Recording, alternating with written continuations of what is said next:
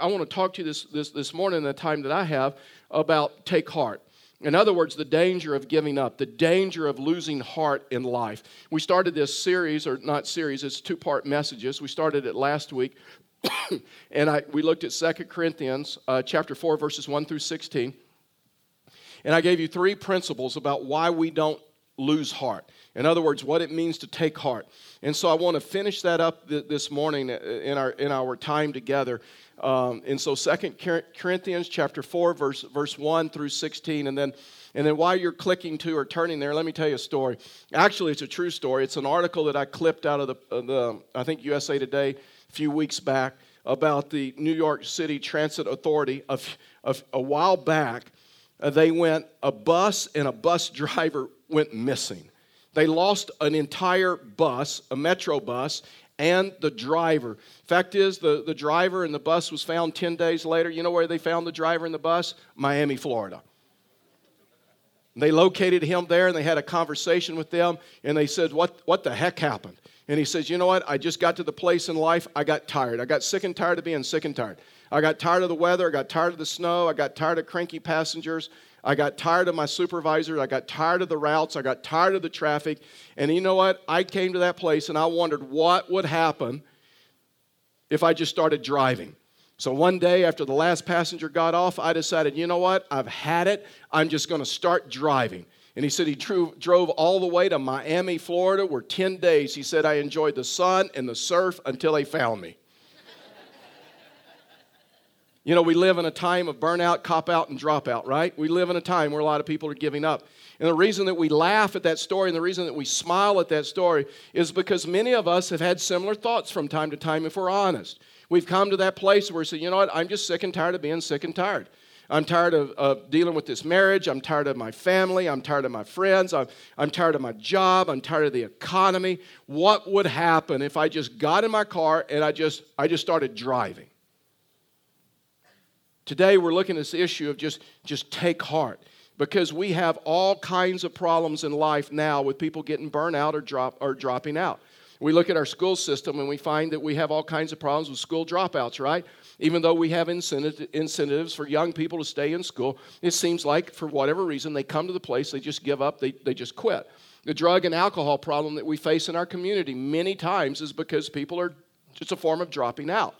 People say, you know what, I can't cope with the stress, I can't cope with the issues, and so I just need to find some means of escape. I just need to find some means of relief of the stress or this pressure.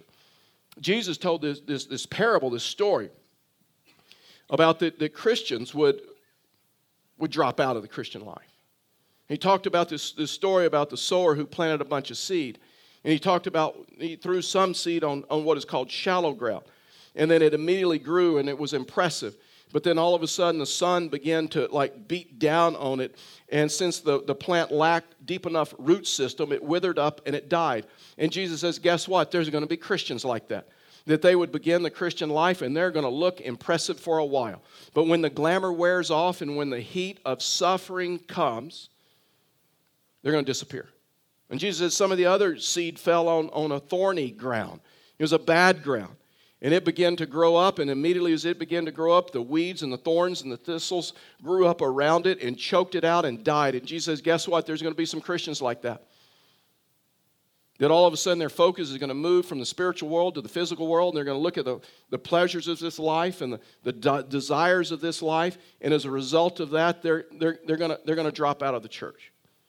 And then he said there's some seed that fell on some good soil, some good ground.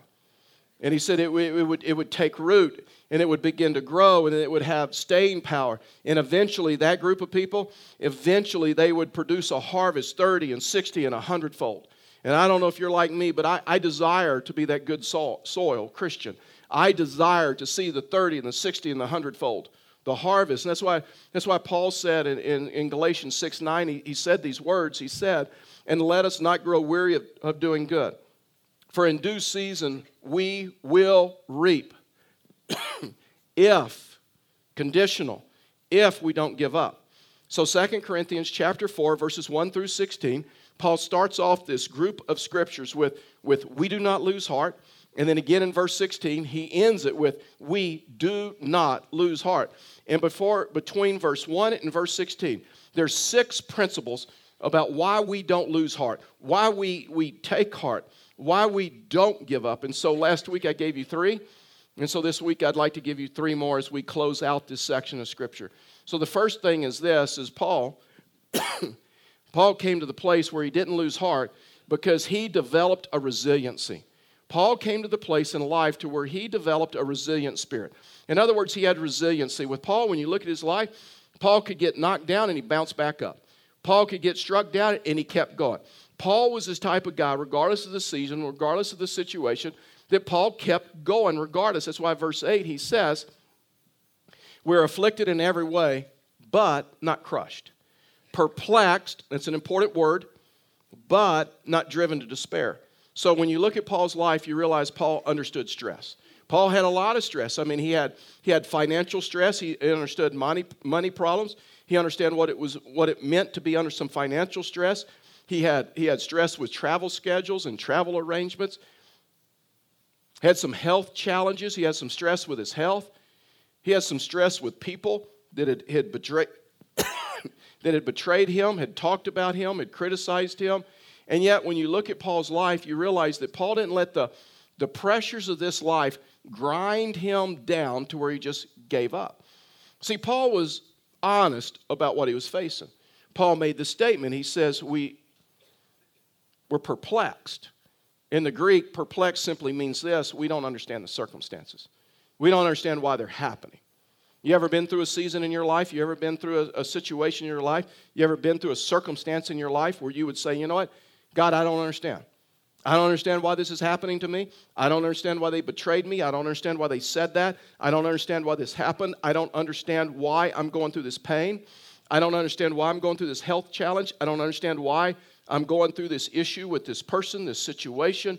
And Paul said, God, I don't understand why. But the one thing that he did understand was this. But he says, I understand that you still love me. I understand you're still with me. In other words, this issue of being driven to despair means to be driven to the place where you have no hope. And Paul was saying, you know what? I may not understand the circumstances in life, and I may not understand what I'm walking through, but I have not been driven to the place where I have no hope. I have hope, and his name is Jesus Christ. And I know that he loves me. I know that he cares about me.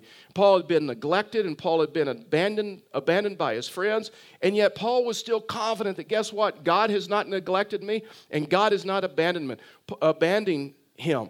Paul understood that, guess what? God loves me. And he loves me deeply. His friends may have abandoned him, but Paul says, I know God hasn't. Here a while back, I was at a pastor's meeting. In fact, it was last August in Chicago, and we're part of the Willow Creek family, and every year we host the Global Leadership Summit, which is coming here in August 9 and 10. And so as part of doing that, I have to go to some senior pastor meetings. And by going to these meetings, I have become really close friends with a pastor friend of mine in Texas. And so we were there together in Chicago, and we finished up our meetings. And well, let me tell you a little bit about Griff. Griff is in his mid-60s, and 2 years ago he lost his wife to cancer. After a 2-year battle of cancer, his wife passed away as a result of cancer.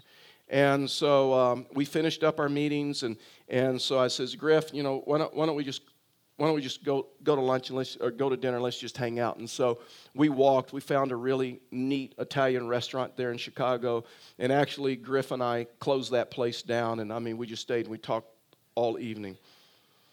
And so Griff started talking about his journey, because here's what I've learned about people that are going through suffering. They just need someone willing to step in the circle with them, step in the parade with them, if you will. They don't need people on the sidelines cheering them on as they march by. You know what they need? They need someone willing to step in the parade with them. And I've learned with this issue of suffering, sometimes the most important question we can ask someone is, how you doing? And so I looked at Griff and I said, Griff, let me ask you, how you doing? And for 30 minutes, I didn't say a word. He just talked. He didn't need anyone to give him any theological advice and didn't need anyone to give him scripture. He just needed someone to listen to him. And so for 30 minutes, I listened to him talk. And he used some of the words that Paul used. He says, I'm perplexed. I don't understand why. My wife was served alongside of me in ministry all these years. She sacrificed with me. She did without with me. We served side by side, and now that I'm at this age and I've got more margin in my life that I've ever had, and I get to travel more and I get to do more things, and God has blessed this church, and she's not here with me. I don't understand. I don't understand. And then he said something I'll never forget. He looked across the table at me and looked right into my eyes, and he says, but Charlie, I'm going to tell you this. I'm lonely, but not alone. He said, I'm lonely, but I am not alone. I know God is with me. I know that even though I don't understand why these events took place and why these circumstances, but I'm telling you what, I know God has a purpose, and He is with me. That's why Paul said, verse 9, he said, persecuted but not forsaken, struck down but not destroyed. That's what Griff is saying. That's what Paul, I'm hurting, but I am not destroyed. Remember in Acts chapter 14, just a little bit of New Testament history. Remember Acts chapter 14 when Paul was stoned in Lystra, and that's with rocks, by the way. Just always have to say that in Colorado. I don't want some new visitor coming in and say, cool.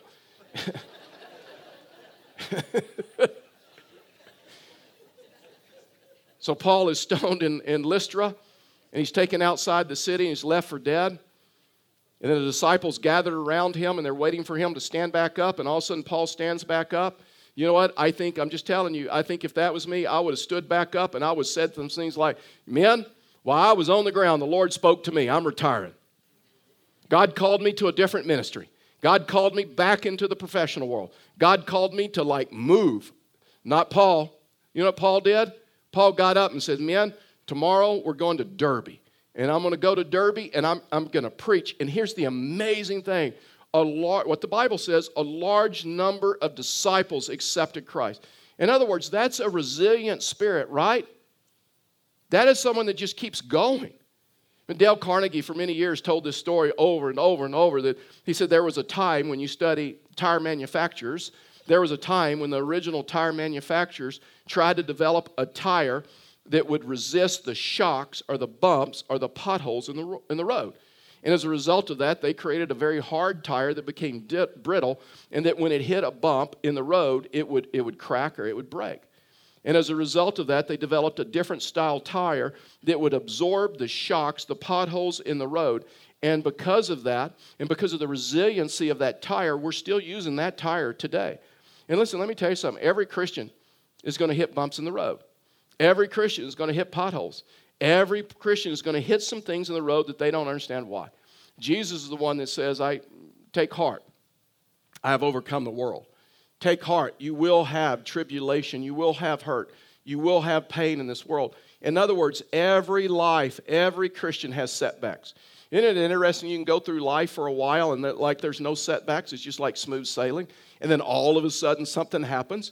Either though it's a challenge with your illness, with your health, or if it's an illness of a loved one, or it's a relational problem, or it's a financial problem.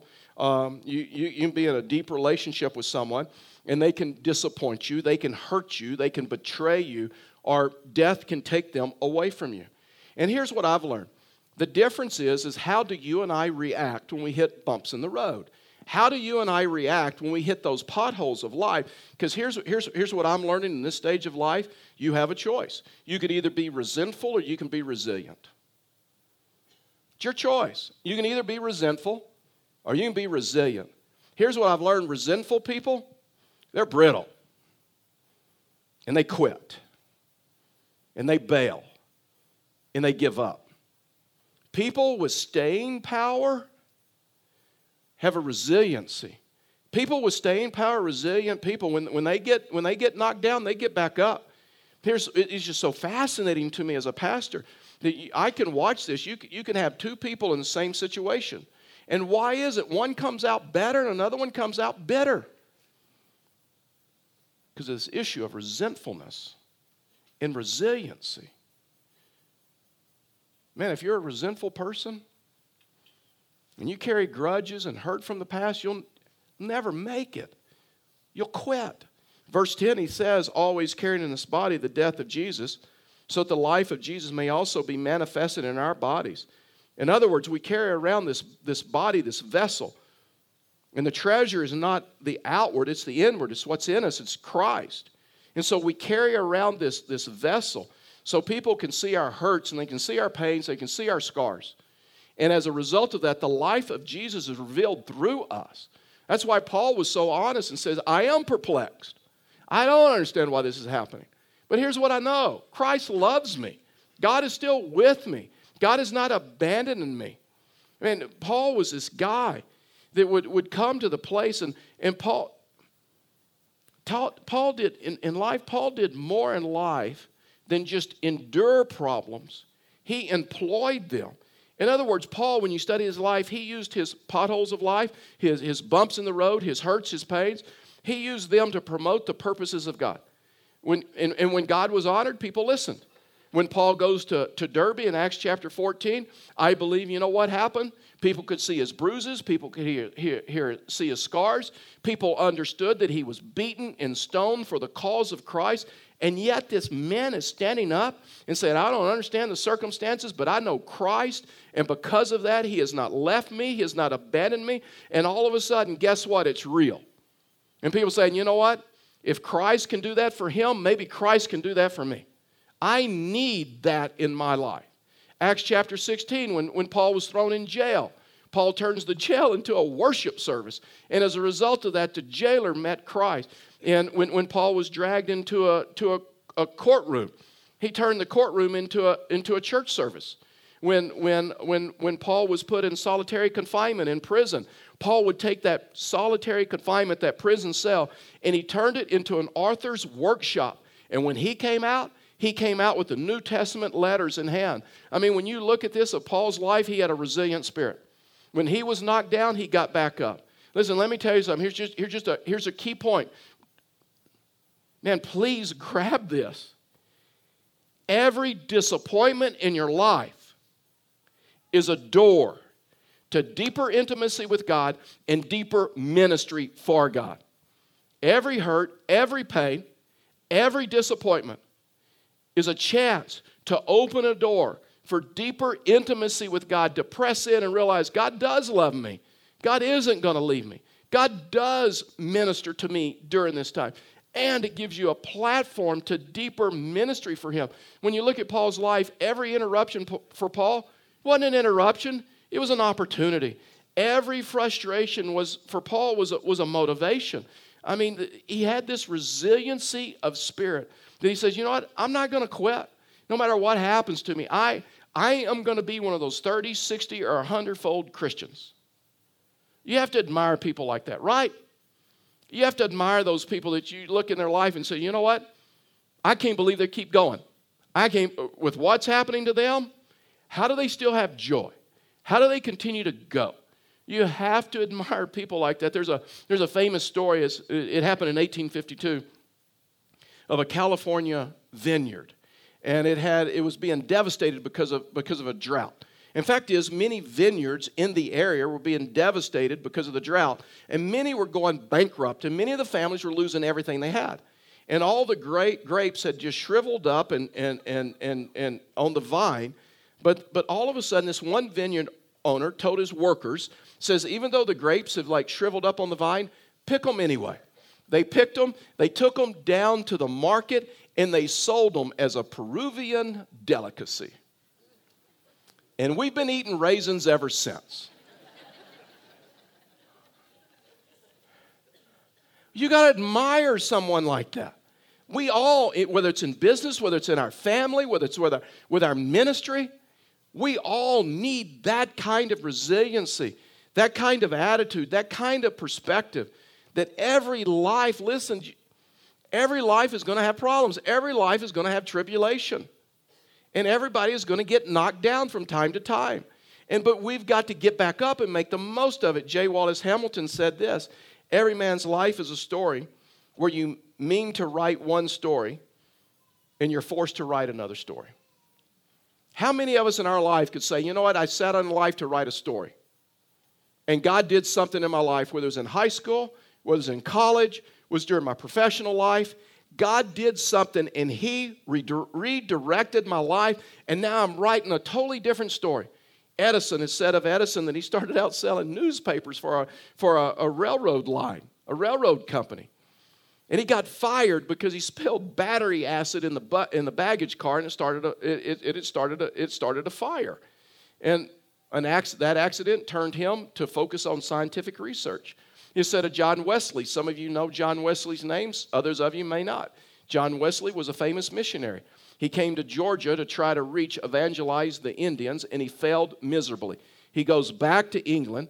That hurt and that pain pressed him deeper into God. He started a revival in England, and out of that was birthed the Methodist Church. Christians should be the people that look for something positive, even out of defeat. No matter if it's sickness, no matter if it's criticism, no matter if it's betrayal, no matter if it's suffering, no matter if it's heartbreak. In other words, we should come to the place and make it pay a profit. Use it, in other words, as a platform to honor God. That's why Paul said, verse 9, persecuted but not forsaken, struck down but not destroyed. And the secret is in that three little letter word, but. A lot of times in the English language, we use the word but in a very negative way to qualify some good things. Like it's a sunny day, but we need rain. The church is growing, but I wonder if it'll last. I wonder if it's for real. He is a good person, but I wonder if I can trust him. It's interesting when you press into the writings in the New Testament authors, and you see how they use this word differently. They use the word but in a very positive way. The church was persecuted, but those who were scattered went and preached the word wherever they went, and because of that, the gospel spread. Peter was in prison, but the church learned how to pray, and they prayed for Simon Peter, and as a result of that, he was taken care of. We're hard-pressed, and we're struck down, but we are not destroyed. We are not in despair. I think we could use some of that resilient spirit today, don't you? When people are talking about how dark this world is, how horrible this world is, how dark and evil the political system is and our politicians are, that someone would just stand up and say, but he who is in you is greater than he who is in the world. That we should have that same resilient spirit and not get caught up in this like everybody else. Where sin abounds, grace abounds even more. The second thing, if you're going to take heart and if you're going to be like the Apostle Paul, is he responded unselfishly. He responded unselfishly. He didn't lose heart because he was so convinced he was helping others. Verse 12, he says, so death is at work in us, but life in you. In other words, he endured for the benefit of others. And isn't it interesting, and we know this as parents, right? That sometimes we'll do things out of love that we for others that we wouldn't do for ourselves.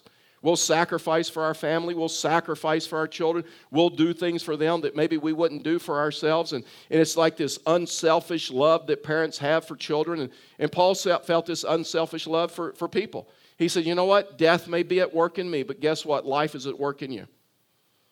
I may have to put up with this hurt and this pain and these circumstances and this illness and these struggles, but life is at work in you. And that makes it worth it. See, Paul was so concerned about his message getting out and others needing it that he wouldn't quit. In other words, I've said, someone is waiting on the other side of your obedience. In verse 13, he goes on and he says, since we have the same spirit of faith, according to what has been written, I believe, and so I spoke. We also believe, and so we also speak, knowing that he who raised the Lord Jesus will raise us also with Jesus and bring us with you into his presence. Paul was certain of this truth. He was certain of this message that he just wouldn't give up, that he just wouldn't quit. If people would just put their faith in Christ, when Paul was preaching, if they just put their faith in Christ, then they will be raised the same as Jesus will be raised. And he would not quit no matter how much opposition came.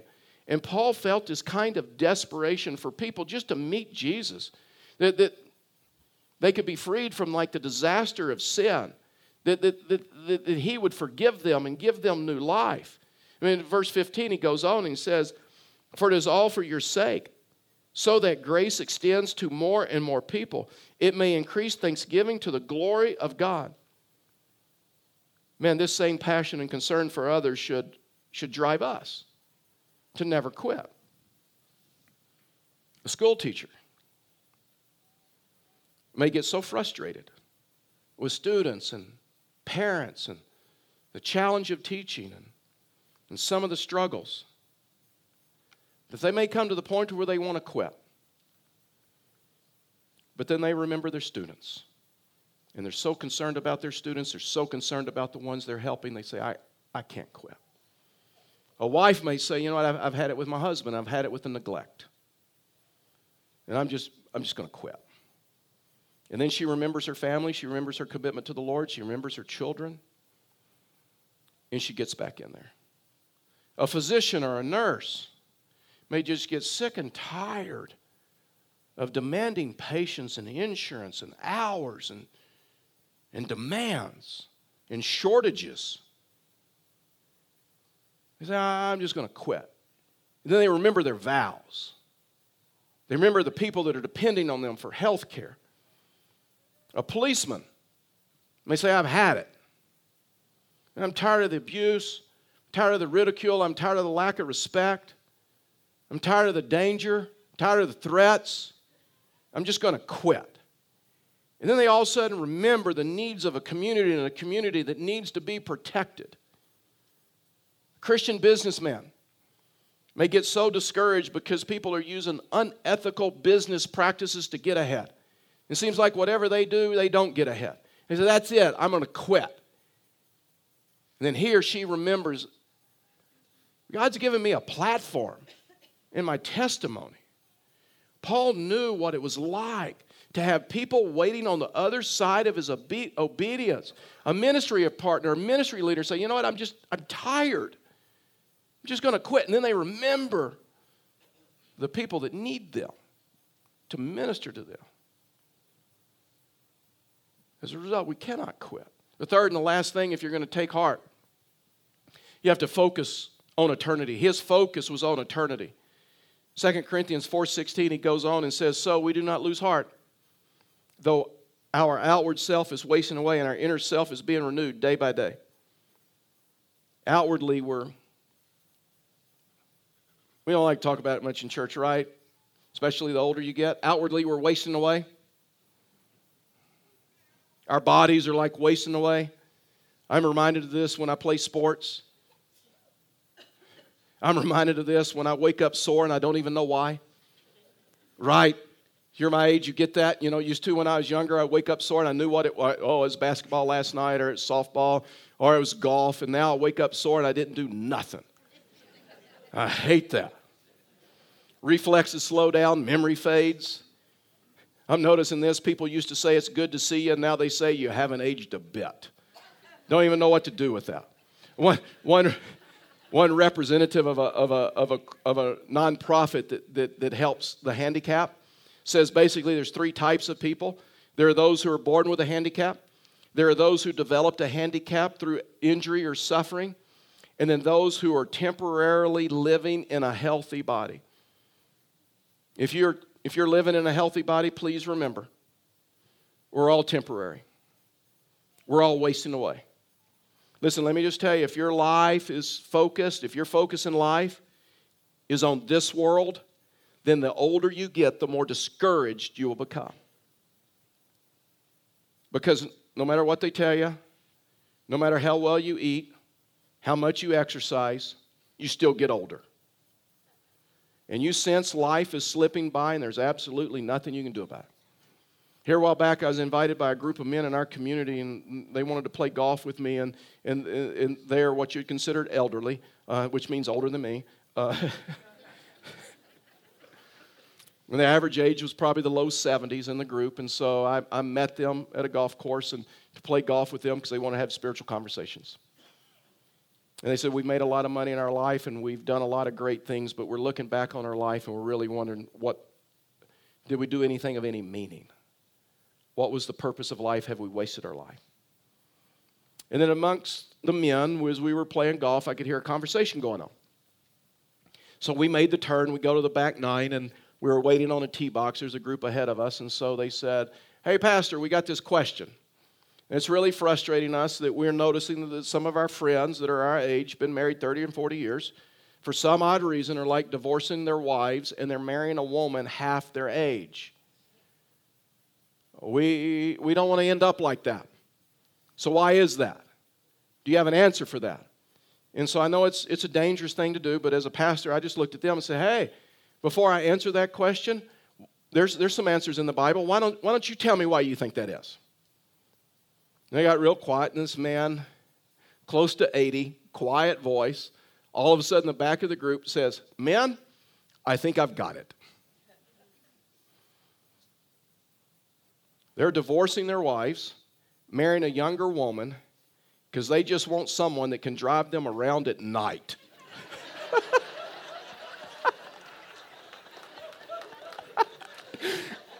The older you get, the funnier and realistic that is. Out of desperation, people just quit. And they may not quit on life, but they'll quit their jobs, and they'll quit their marriages, and they'll quit making sense. And they'll hang on to some fantasy of youth, trying to get that any way they can. And Paul said, let's be honest, we're wasting away. Outwardly, we're wasting away. Inwardly, we're being renewed. And we don't quit because, listen, our focus is not on this body. Our focus is not on this life. Instead of developing our body, develop our spirit, develop our soul. That's smart because one day this body is going to die.